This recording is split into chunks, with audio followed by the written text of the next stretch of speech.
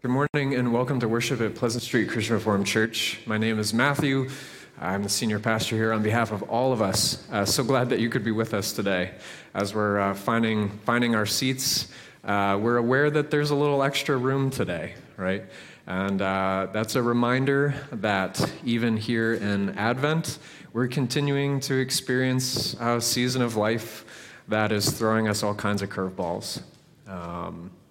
And so we remember that maybe more than usual, that there are more of us who are with us online, either right now at this moment or who will be checking in with us after the fact. And so whether you are here in the room right now, online with us in the room, or checking in with us after the fact, we are glad to be together. And we trust that God's Spirit and presence is big enough to welcome us.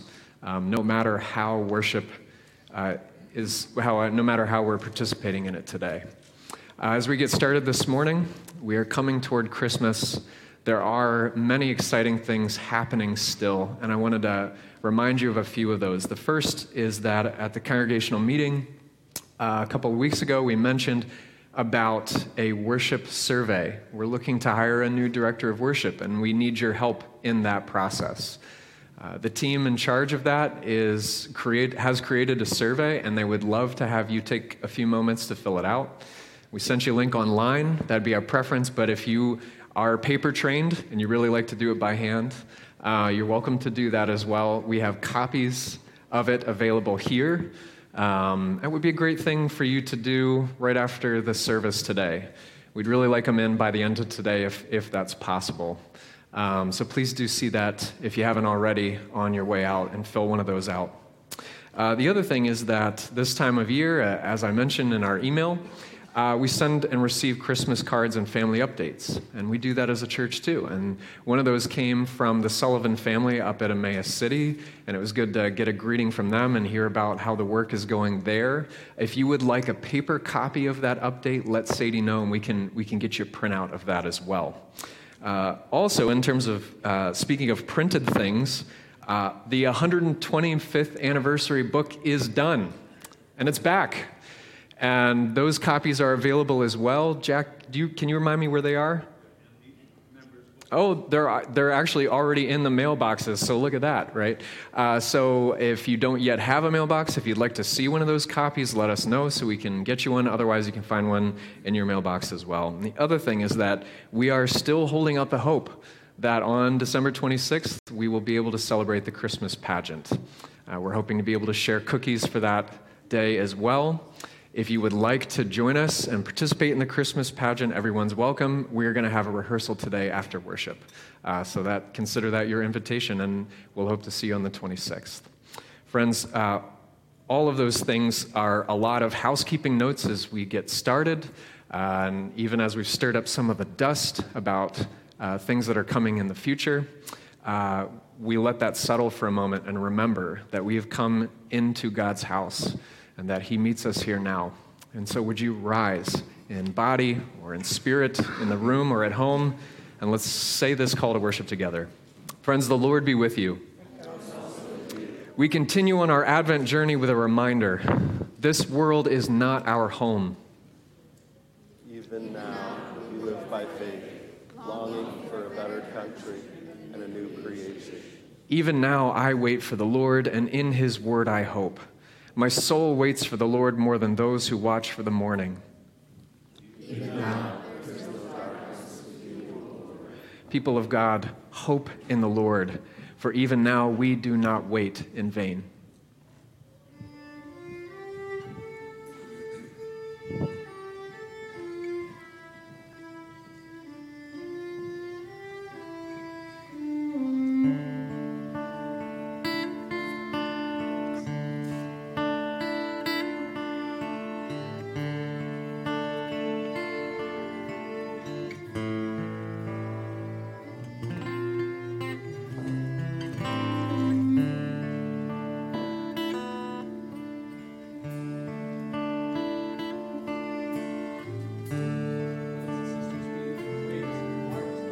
Promises.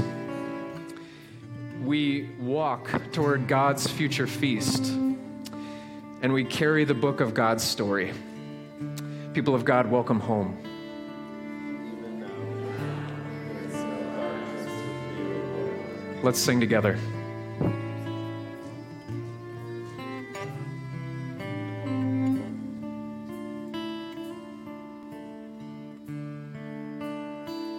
For you, O Lord, my soul in stillness waits. Truly my hope is in you.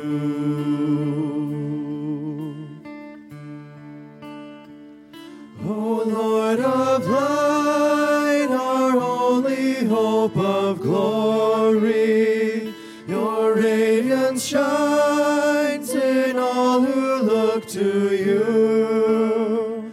Come light the hearts of all in darkened shadow.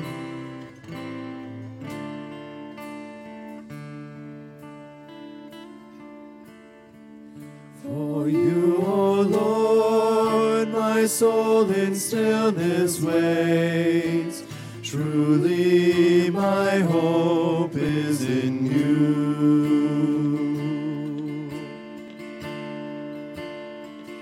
O spring of joy, rain down upon our spirits. Our thirsty hearts are yearning for your word. Come make us whole, be comfort to our hearts.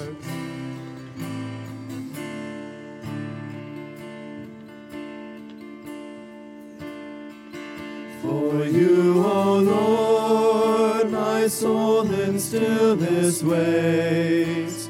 Truly my hope is in you.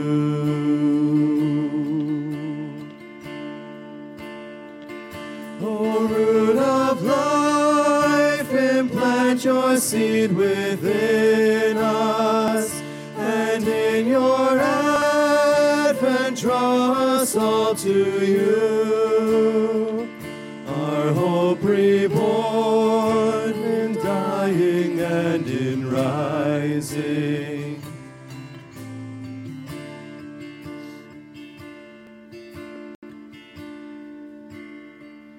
For you, O Lord, my soul in stillness waits.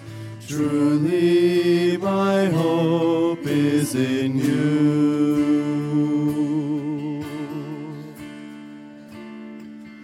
O key of knowledge, guide us in our pilgrimage. We ever seek, yet unfulfilled remain.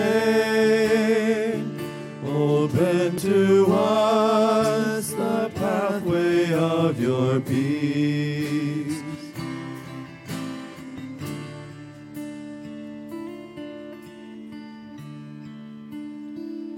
For you, O Lord, my soul in stillness waits. Truly my hope is in you. Truly my hope is in you.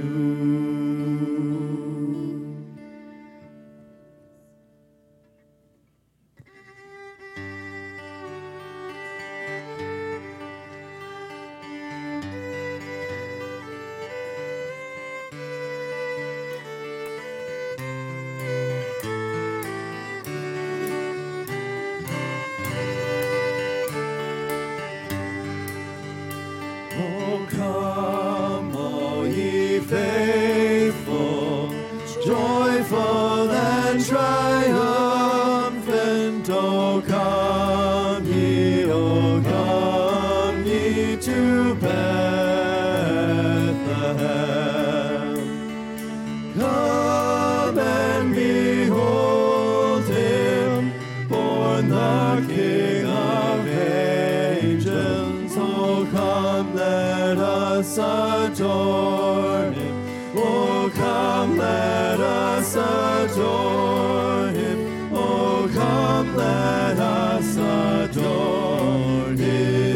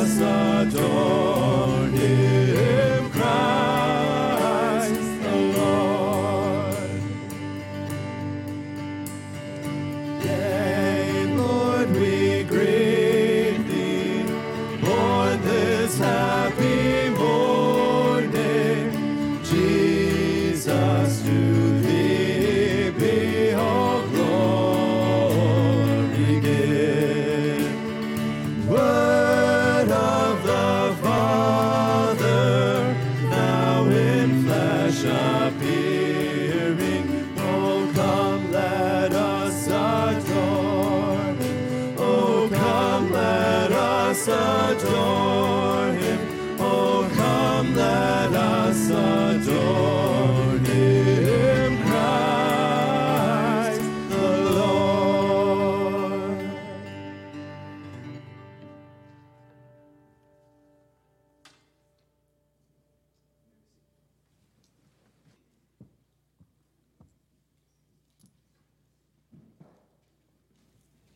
This is from the book of Hebrew. Advent is about waiting with a promise from God. And so Advent is about hope, our great hope that Jesus, who came as a Savior, will come again as the King. Just as Christmas Day comes closer, so does the day Jesus returns to make all things new. Together we wait with joy and with those who hoped in the Lord before us. The first reading, Hebrews 11. Now faith is confidence in what we hope and for assurance about what we do not see. By faith, Abraham, when God tested him, offered Isaac as a sacrifice. He who embraced the promise was about to sacrifice his one and only son, even though God said to him, "It is through Isaac that your offspring will be reckoned." Abraham reasoned that God could even raise the dead, and so in a manner of speaking, he did receive Isaac back from the death. All these people were still living by faith. When they died, they did not receive all the things promised. They only saw them and welcomed them from a distance, admitting they were foreigners and strangers on earth.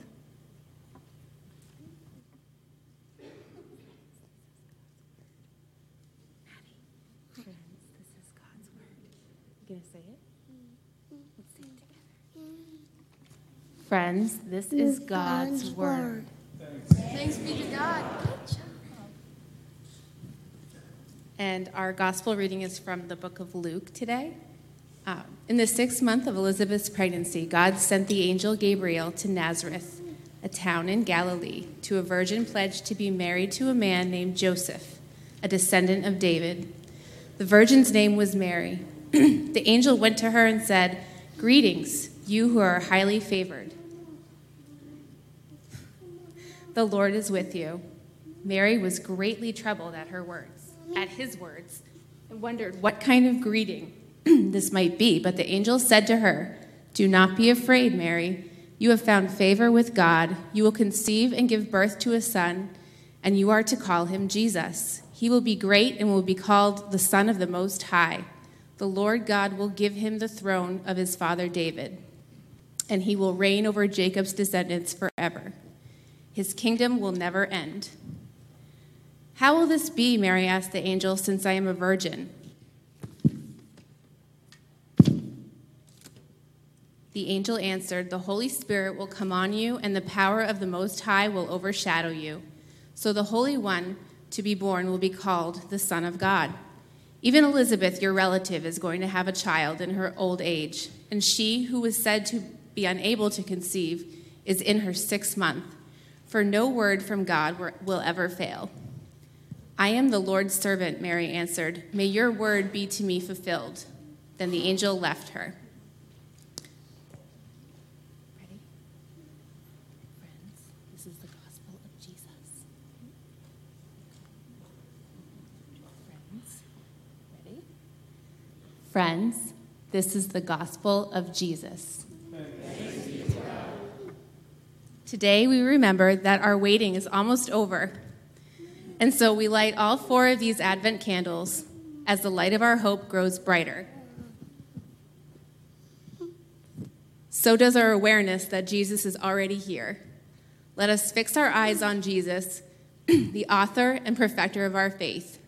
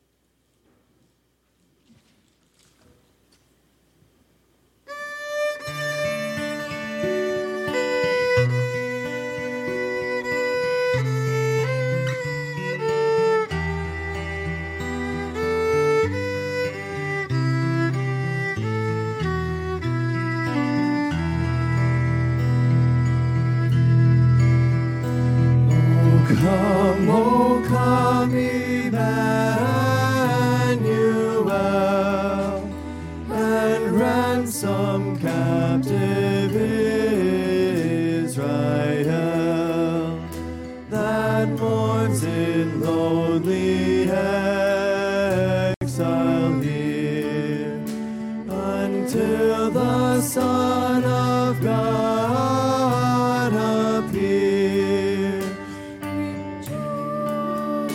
Rejoice, Emmanuel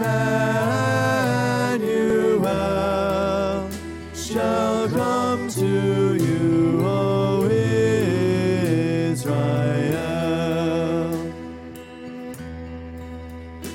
O come, Donkey of David, come and open wide our heavenly home.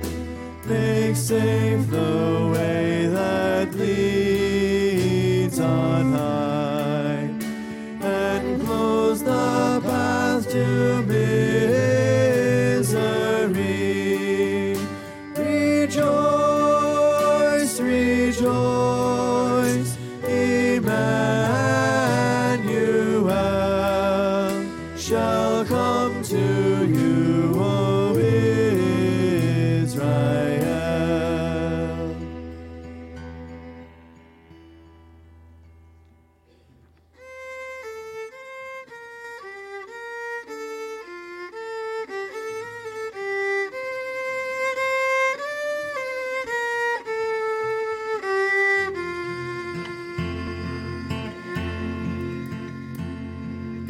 Come, thou long expected Jesus, born to set thy people free from our fears and sins. Release us, let us find our rest in thee.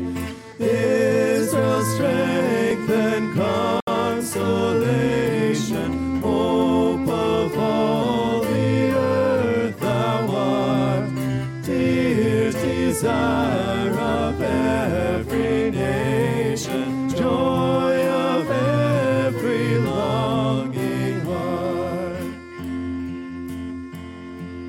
Warn thy people to deliver, born a child and yet a king, born to reign in us forever. Now thy gracious kingdom bring, by thine own eternal Spirit, rule in all our hearts alone.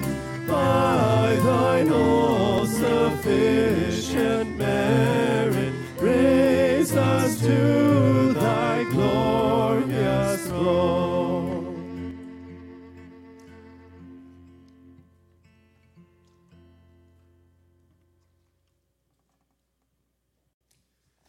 Lord God, our lives have sin in them, in our thoughts, in our words, and our actions. And sometimes we have forgotten it is there. We do not see. We do not notice our neighbor's needs, and we do not love you above all else. We have forgotten that this is what you asked of us. Come, Lord Jesus. Jesus, you came to show your people where the sin is and to save your people from it. We also need and to be forgiven. Come, Lord Jesus. Please continue in silent prayer.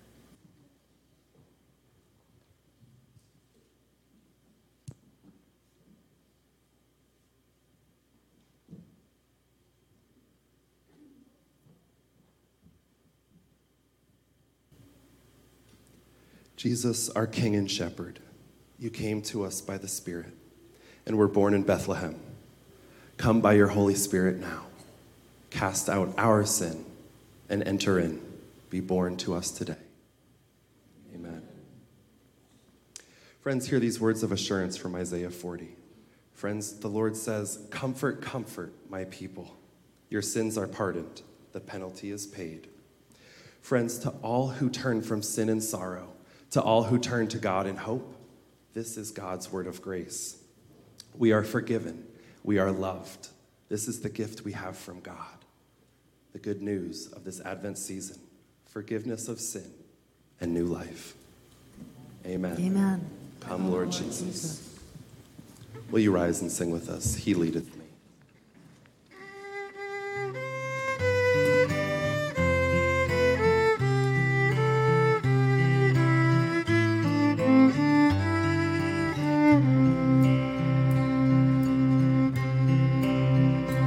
He leadeth me, O blessed thought, O words with heavenly comfort fraught. Whate'er I do, where'er I be, still 'tis God's hand that leadeth me. He leadeth me by His own hand. He leadeth me, His faithful follower I would be, for by His hand He leadeth me. Sometimes mid scenes of deepest gloom, sometimes where Eden's flowers bloom, by waters still or troubled seas, till 'tis God's hand that leadeth me. He leadeth me by His own hand. He leadeth me, His faithful follower I would be, for by His hand He leadeth me. Lord, I would clasp Thy hand in mine, nor ever murmur nor repine, content whatever lot I see, since 'tis my God that leadeth me. He leadeth me by His own hand. He leadeth me, His faithful follower I would be, for by His hand He leadeth me.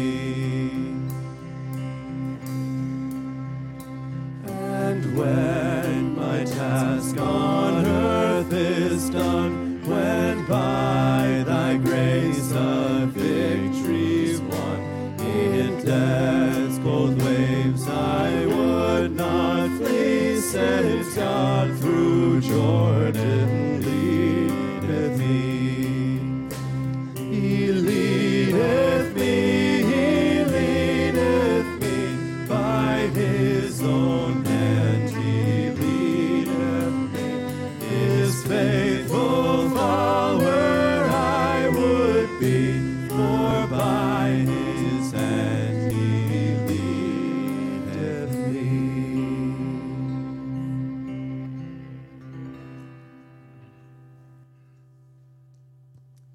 Amen. The peace of Christ be with you, friends. Please greet each other in a COVID-friendly way. I didn't know about you. You're good. Friendly.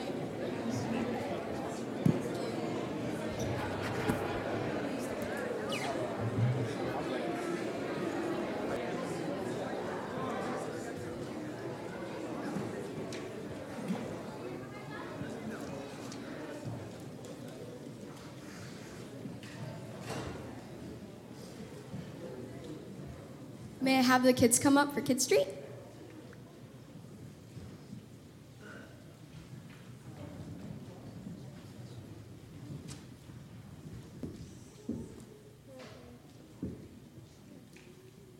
People of God, what is our prayer? Lord, continue to show us your wonderful, never stopping, never giving up, unbreaking, always, and forever love. Amen. The Lord be with you. Go in peace to love and serve Jesus. Thanks be to God.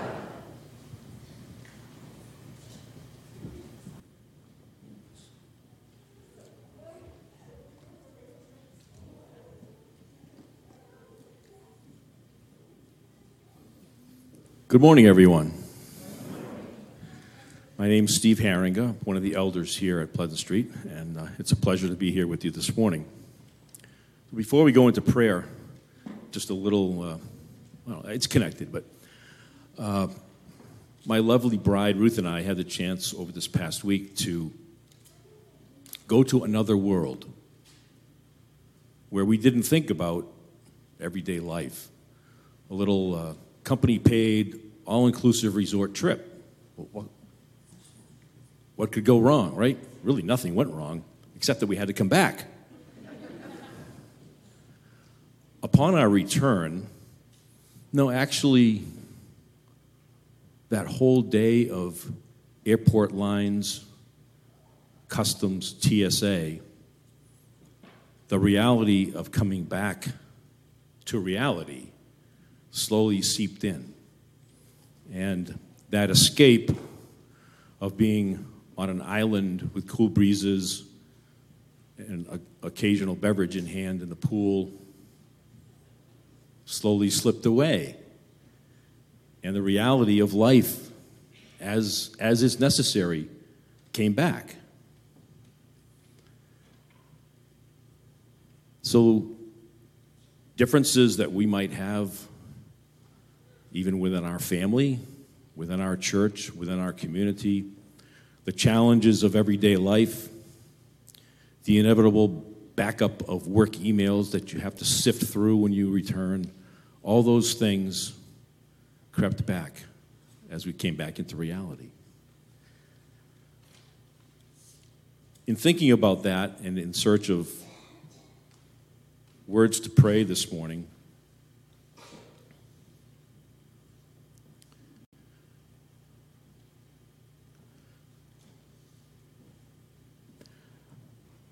perhaps we've all experienced this. You maybe searched for words that you couldn't really create yourself for particular times in life. So in searching for what and how to pray for us today, I will give credit where credit is due. I found words better than those I could write. So credit is due to some of the staff at Crosswalk. Some of you may be familiar with that website. So these are words that some of their staff shared for this Christmas time, but felt that they were words that we need to hear today as we every day live in our reality. So would you please join me in a prayer for peace, hope, fellowship, and joy. Lord, in a season when every heart should be happy and light, many of us are struggling with the heaviness of life, burdens that steal the joy right out of our Christmas stockings. This life is hard, sometimes unbearable. The loss of a loved one who fought the fight against cancer so valiantly. The unwanted divorce that left us wondering if anything in our lives had been real. The pain of infertility that leaves us devastated every single month. The hurt of watching a child walk away from the truth of God's word. Crazy weather disasters strike at unsuspecting areas, ravaging peaceful homes, interrupting the lives of unsuspecting residents. Tragedy arrives as innocent victims suffer, and an inner voice whispers, "Be afraid." So we need your peace, Jesus. Lord, we still carol the wonderful message, huddled beneath winter caps on snow-covered porches, or from churches, as this morning, led by enthusiastic musicians or choir members. Yet, we confess that our hearts are too often filled with wonder of a different kind. Wondering when the bills will be paid, when the terror will stop, when rest will come. Will it ever? Is the message still true? There's no end to the painful circumstances we face in this life, but no matter the pain, we always have the thrill of hope, the promise that our Savior has won the victory. In a world where worry, not peace, prevails, stir up that good news again. This Christmas, make it real in our hearts. Never have we needed your joy and peace more than now. Thank you for the gift of Jesus, our Emmanuel, the Word made flesh.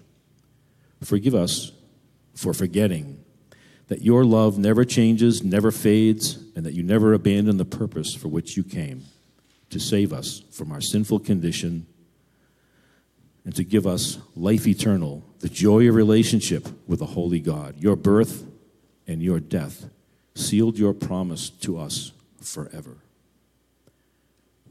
Lord, for those whose hearts are battered by sorrow or broken relationships, for those whose lives know only conflict and confusion, for those whose bodies are tired and tested beyond their ability to endure this year, precious Savior, draw them close to you.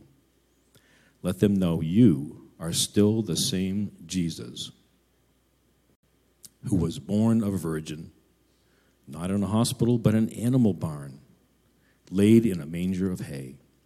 You are still the one sent by a heavenly Father who offered not condemnation for our sins, but love and forgiveness and daily divine fellowship.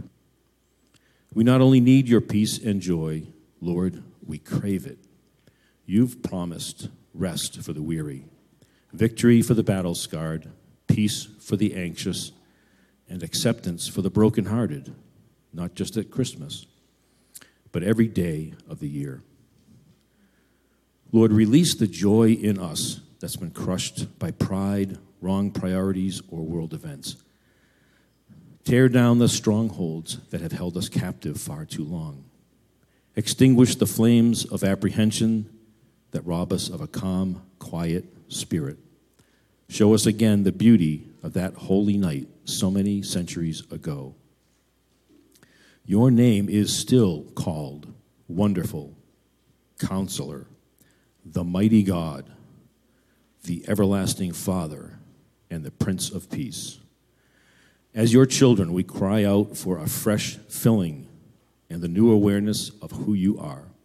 We choose by faith to make the good news of great joy a reality in our own lives, so others can see us as lighted trees of life pointing to you this Christmas. We know one day every knee will bow and every tongue will confess that you are Lord. And we also know that peace on earth can only come when hearts find peace with you. You are still our joy. You are still our peace. You are no longer a babe in the manger. You are Lord of lords and King of kings. And we still celebrate you as Lord this Christmas and always. Amen.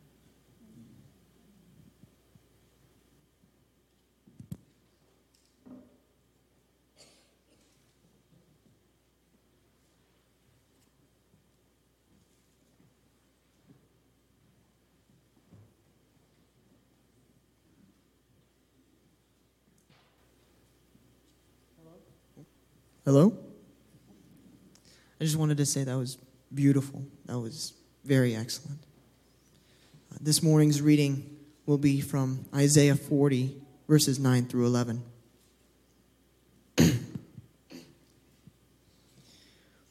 O Zion, that bringest good tidings, get thee up into the high mountain. O Jerusalem, that bringest good tidings, lift up thy voice with strength. Lift it up, be not afraid. Say unto the cities of Judah, behold your God. Behold, the Lord God will come with a strong hand, and his arm shall rule for him. Behold, his reward is with him, and his work before him. He shall feed his flock like a shepherd.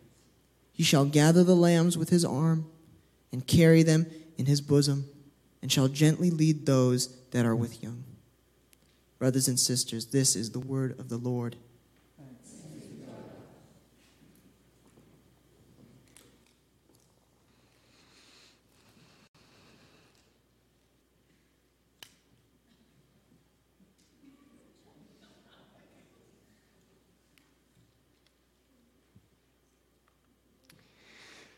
You know,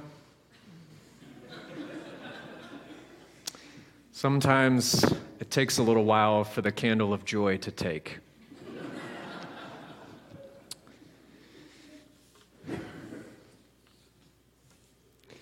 I had another plan for that, but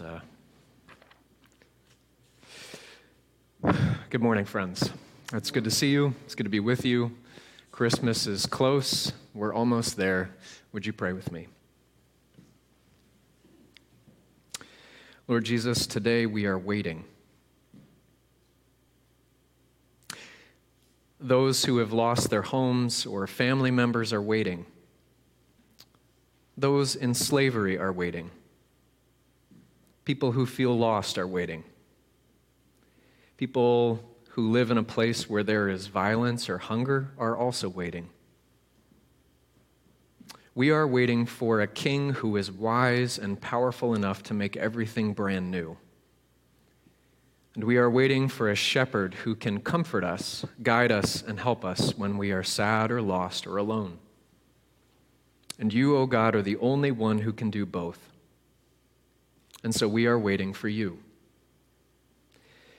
Today, right now, help us to know that we do not wait alone, but with your promise and the reminder of all that you have done to keep it. In your name, amen. All of you may have gotten the sense by now that Advent is my favorite season of the church year. I don't think I've been hiding it. Our tree has been up since the weekend after Thanksgiving, perhaps like many of you. But I have come to love Advent for more than just an authentic preparation for Christmas Day. Because Advent is about more than just getting ready for Christmas for 4 weeks. Advent is actually about our life as Christians now. What other time does the church have but Advent? Karl Barth said that. Advent is about life right now, in the present. Life in our present reality where we stand between what has already happened and what is certain to happen. Between the coming of Jesus Christ wrapped in clothes and his return with iron scepter, robed in glory. And so Advent is about being in a world that is torn between two ages. The age of decay, where the prince of the ruler of the air rules with fear and scarcity and selfish desire. And the new age of the kingdom of God and his Son, who made the world and who is coming back for all of it. And the church stands between these two ages, holding a great, big hope for the second coming. Advent is about waiting for an arrival. And that sounds familiar because this year there is another arrival that we are anticipating. You better watch out. You better not cry. Better not pout. I'm telling you why. Santa Claus is coming to town. He sees you when you're sleeping. He knows when you're awake. He knows if you've been bad or good. So be good for goodness sake. Is that not the most terrifying thing you've ever heard? Why do we sing that? Every year we sing about the impending arrival of a man who breaks into our homes, steals some of our food, leaves sooty footprints all over the carpet, and then drops off packages that are so specific to us it can only mean he has hacked our search data. We sing about this man in a red suit who watches us when we're sleeping and who has a giant moral accountability list which he checks twice rewarding the good and punishing the bad. And by the way, did you notice that he doesn't bother to tell you what good or bad actually is? It's like there's this, like it's up to each culture or family to define it for themselves. Although there is one thing that is true, which is that apparently sadness counts as a strike against everyone. Isn't that interesting? When Santa comes, only happy, obedient people are rewarded. Better watch out, no kidding. Well, I mean, come on, it's just a song for the kids. How does that make it better exactly? The theologian Gordon Smith once noticed this, and he wrote this in a book which I flagged and tucked away for such an occasion as this. He said, Santa Claus is coming to town tells us that if we want to receive the benefits of Christmas, then we'd better be good. If we are not good, then Santa Claus will know, and if he knows, there will be consequences. And actually, the more that I think about that, the truth is that that fear lives within the heart of all of us. And not just in the 4 weeks leading up to Christmas, but probably all year round. My friends, he only wears the red suit at Christmas, but he looms large in our imagination. We fear the coming of one who has seen us in the dark, who has the length of arm to reach behind our defenses and get into our lives with the power to assess favor and discipline. And in that way, Santa Claus is actually a kind of a parody of the coming of God, foretold by the prophets of Israel. They called it the day of the Lord. Isaiah said it would be a day when everything done in the dark would come to the light. Mary sang of a day when God's people would be vindicated and the rich would be empty and the poor would be full and God would rule without end and injustice and evil would come to an end. A day when God would come and set everything right. Who will be able to stand on that day, the prophets ask. Who indeed? Who can stand? No wonder Paul picks up that idea and says, it is a fearful thing to fall into the hands of the living God. And I know we aren't accustomed to thinking about it so much anymore, but we need to remember that as Fred Craddock said, God's presence is what everybody wants and what nobody wants. The prophets would have us prepare, duck and cover for impact when God arrives in earth-shaking glory, and that does not quite seem like something to put your hope in. It does not seem like good news. Unless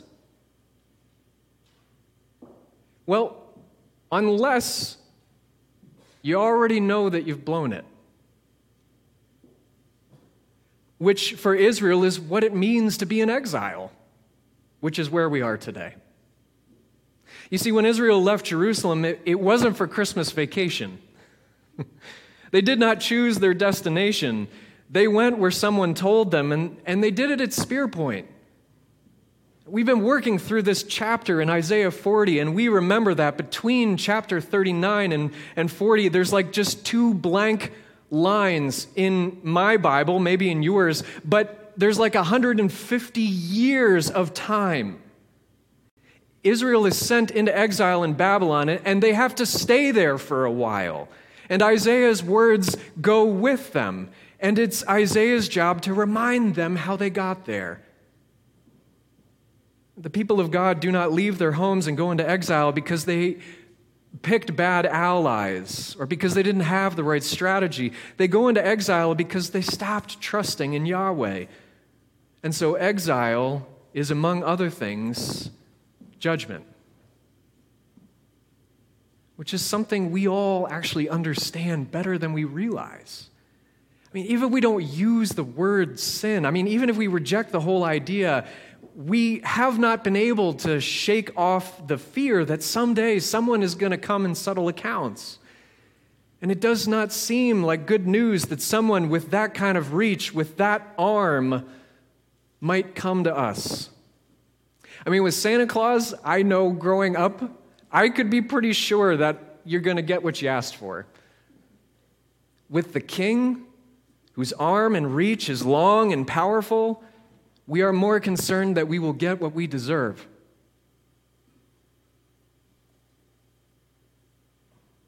In which case, the prophet Isaiah actually has very good news for us. Because Isaiah 40 is written down for people who live under some awareness of God's judgment. Isaiah says, go find a big tall mountain. There's good news coming. And Isaiah has us on pins and needles. What is the good news, Isaiah? Go up on a mountain, he says. If you're Jerusalem, go up on Jerusalem. There's good news coming. Yes, what is it? Out with it already. But Isaiah, being a poet, he unfolds the news slowly. In verse 9, he tells the story of good news by imagining for us a woman climbing to the top of a hill and shouting to her town. Isaiah imagines a woman who is maybe working in a field or out gathering water and then who notices something on the horizon. Overcome with joy, she climbs the tallest hill and she begins to shout out what she has seen. Behold, God is here. Behold, here comes God. And she is playing the role that these first readers would have understood as being the first one to announce a victory after a war. You see, in a world where there was no news feed, the sign of victory was always the king coming home. Because if the king didn't come back, it meant you lost. And Isaiah is saying that this woman whom he is imagining, that she has the good news of victory, and that the good news is spoken for exiles. It is news of a victory for people who lost their faith in their God. It is good news that God is coming home to the people who lost their home. It is good news that God is coming for his own, even though they all forgot his name. And the God that she sees is dressed like a warrior. Even far off, you can see the strength in his arms, and you know from the crown on his head that he is the one with the wisdom and the right to sort absolutely everything out. And it is the king who is coming back. But lest we run in fear and terror, she says, wait, I'm not finished yet. The king is not just raw power. The king is also carrying a shepherd's staff and not just a sword. And he's bringing the spoils of war with him. What is it? What is it? Tell us, what do you see from up there? It's treasure. What is it? Is it gold? Is it new technology? Is it a captured army? I mean, kings go to war for reasons like that. No. It's sheep. It's sheep. His reward, his precious thing, the thing he went after is sheep. Young and old, sick, well, ewes and lambs, they are with him. And he is carrying the lambs, actually. They are the ones he has come to rescue and to lead. Behold, she says 3 times, behold, here comes God. Behold, a king with a mighty arm and a wise head. Behold, a shepherd, and he's carrying lambs. Behold, she is saying, I have good news for you. This king can heal and husband as well as rule. Behold the king that we have all been worried about, with the arm and the reach and the strength and the wisdom and the right to set the world right, is also the shepherd who knows the way home through all that is dark and sad and broken and rough in this world. The ruling arm of God is the carrying arm. And that is very good news indeed. Now, you might not know this, but this passage right here in Isaiah 40, this is the first time in the Old Testament that the words good news show up like this. And they are shouted from the rooftops in exile, and they are proclaimed over people who live in fear and awareness that they have no hope. And they are announcing something that is absolutely wonderful. We live in a trap of our own making. We have spurned the Father, and we have spent the inheritance. We are lost and without bus fare. We are sick and can't make ourselves well. All is not well, and Isaiah says this great hope is for us who live in a world where all is not well. Behold, here comes God anyway. Behold, here comes God to set the world right and to lead the lost, to make all things new. And when God does that, all things will be new. The English mystic Julian of Norwich spent most of her life in a cell, but it was a cell that locked from the inside, and that was by choice. She was an anchoress, and she lived in Norwich, England during the 14th century, and she spent her life devoted to one task, which was to meditate on God and to seek His presence. That was her vocation. And she wrote a book called The Revelations of Divine Love about what God showed her in a world where things were very much not well. You see, what you have to know about Julian is that during her life there in England, there was a tremendous amount of suffering. There was a virus that no one could really stop. The Black Plague was in the process of killing at least half the population of her city and the surrounding countryside. There was also religious and political turmoil. The peasants' revolt was happening, which meant that there was rioting and there was bloodshed. And at the ripe old age of 30, Julian became so ill that she nearly died.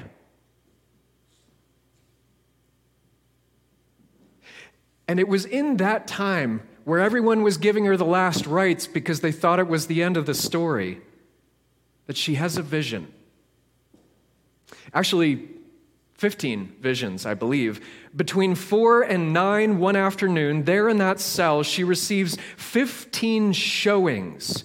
Heaven opens to her, and she beholds Christ in His glory, and she sees the meaning and the power of His sufferings. And in the 13th showing in particular, Julian receives this comforting answer to a question that has long been lodged in her heart, but she never felt sure she could say out loud. She writes, "In my folly, I had often wondered why, if God is wise, would God not prevent sin in the first place?" It's a fair question.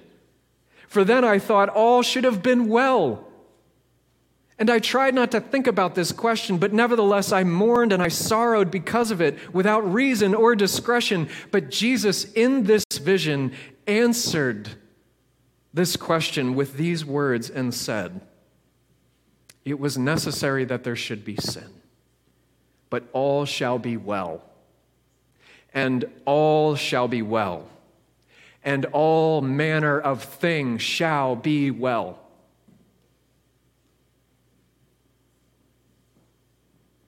Generations later, in another time, in a different place, and yet one full of turmoil and war and hatred, in a time when our world and society was very unwell, another servant of God, Martin Luther King Jr., would sometimes quote his father, who said, "At the end, everything will be all right.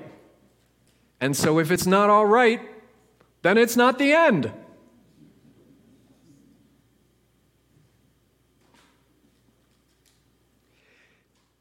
And if you, my friends, are tempted, as we all are in this dark world, to say, "It's words. It's just words, man. Wait. Just wait." Because in a few days, the words, the promises that come from God's own mouth become as real as flesh and blood.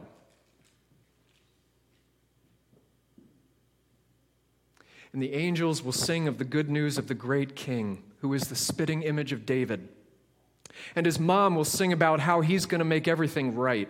And Zechariah will sing about how the sun is finally coming up after a long, long night. And the promises will grow up in the person of Jesus. He will not look like a king, let me warn you right now. And he does not take up the apprenticeship as a shepherd. And everyone is looking for someone powerful and wise. And everyone knows that things are not right. And everyone knows that somehow they aren't either. And so they're going to stand on the banks of the Jordan because they want to be washed and ready for God. And we will count ourselves among them, the sick and the lost and the looking for hope and those hoping against hope, that there is a way yet for justice and peace to embrace and not fight with each other. And it will be John the Baptist with Isaiah's own voice and eyes who says, "Behold, God is already here.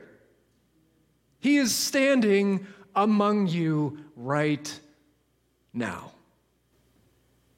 And we didn't see it coming. But the first thing the king does is give his life for the sheep. He is broken so that we could be set straight. The judge comes and he takes the sentence. And the good news is that the punishment has been paid. And in the wilderness, a voice cries, "We were unprepared and God came anyway. And we are grass, but the word of God died so that we could live forever. And he is coming again. In fact, right now you can look on the horizon with faith and see that he's on his way." And in church, we have a word for this. It's called hope. We call it hope. And if this is the first time you're ever hearing about it, if you find yourself worrying that maybe you missed him, do not be afraid. Because he's coming back. He's on his way right now. And he's bringing a new world with him. In the name of the Father, and the Son, and the Holy Spirit. Amen.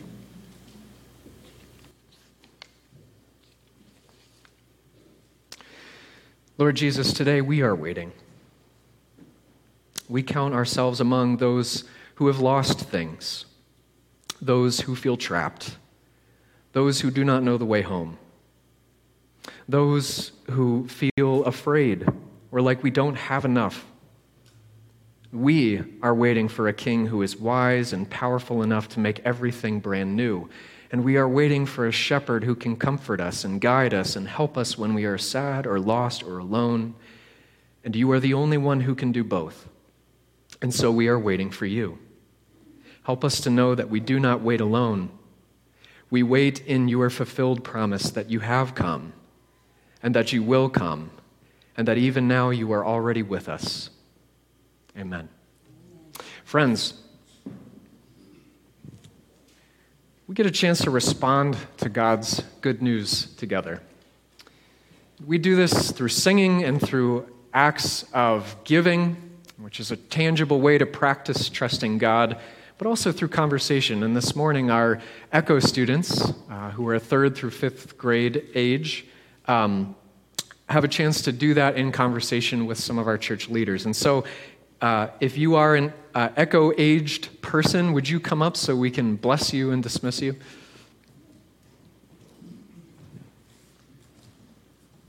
Hey, guys.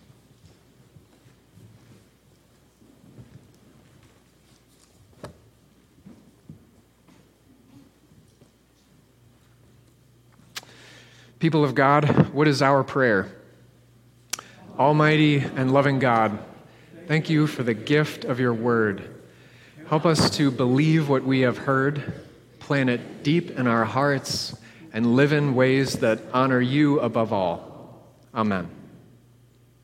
Go in peace to love and serve Jesus. Thanks be to God.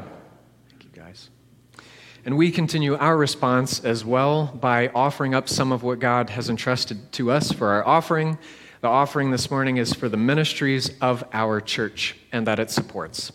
We're not giving by passing baskets, but you can give online. You can drop off checks in the box on your way in or during the week in the mailbox. Having done so, let me pray for us. Lord Jesus, thank you for this life of call and response, of being fed and encouraged by your promises and having a chance to respond by raising our own voices and offering up some of what you've given to us. Open our eyes to see the abundance of the things that you have given to us, and open our eyes to needs in our community, so that out of the abundance of what we have, we might find ways to share it with those who have needs. And we ask that in all of this, somehow we would know your glory and grace better. In your name, amen.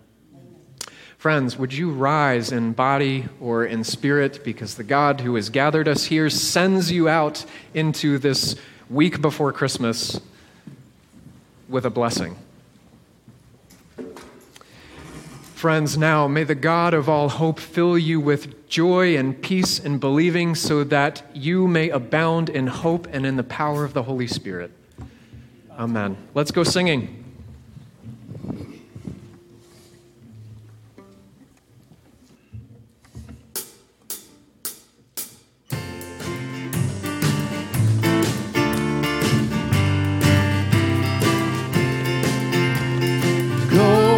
Tell it on the mountain, over the hills and everywhere. Go tell it on the mountain that Jesus Christ is born. Go tell it on the mountain, over the hills and everywhere. Go tell it on the mountain that Jesus Christ is born. While shepherds kept there watching, or silent flocks by night, behold, throughout the heavens there shone a holy light. Go tell it on the mountain, over the hills and everywhere. Go tell it on the mountain that Jesus Christ is born. Shepherds feared and trembled when lo above the earth, and rowdy angels chorused that hailed our Savior's birth.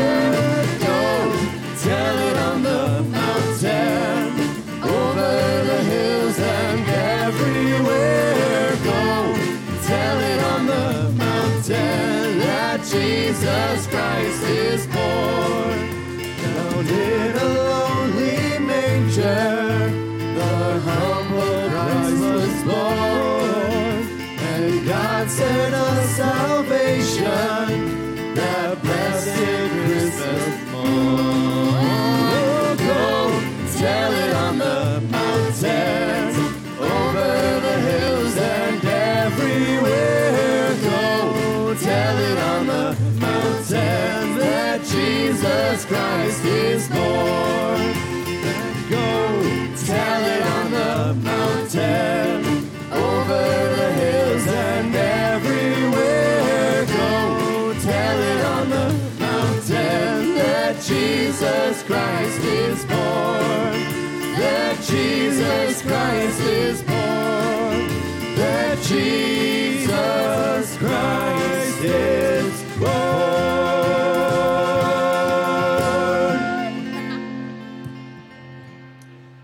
Amen, friends. Have a wonderful week. We'll see you here Christmas Eve.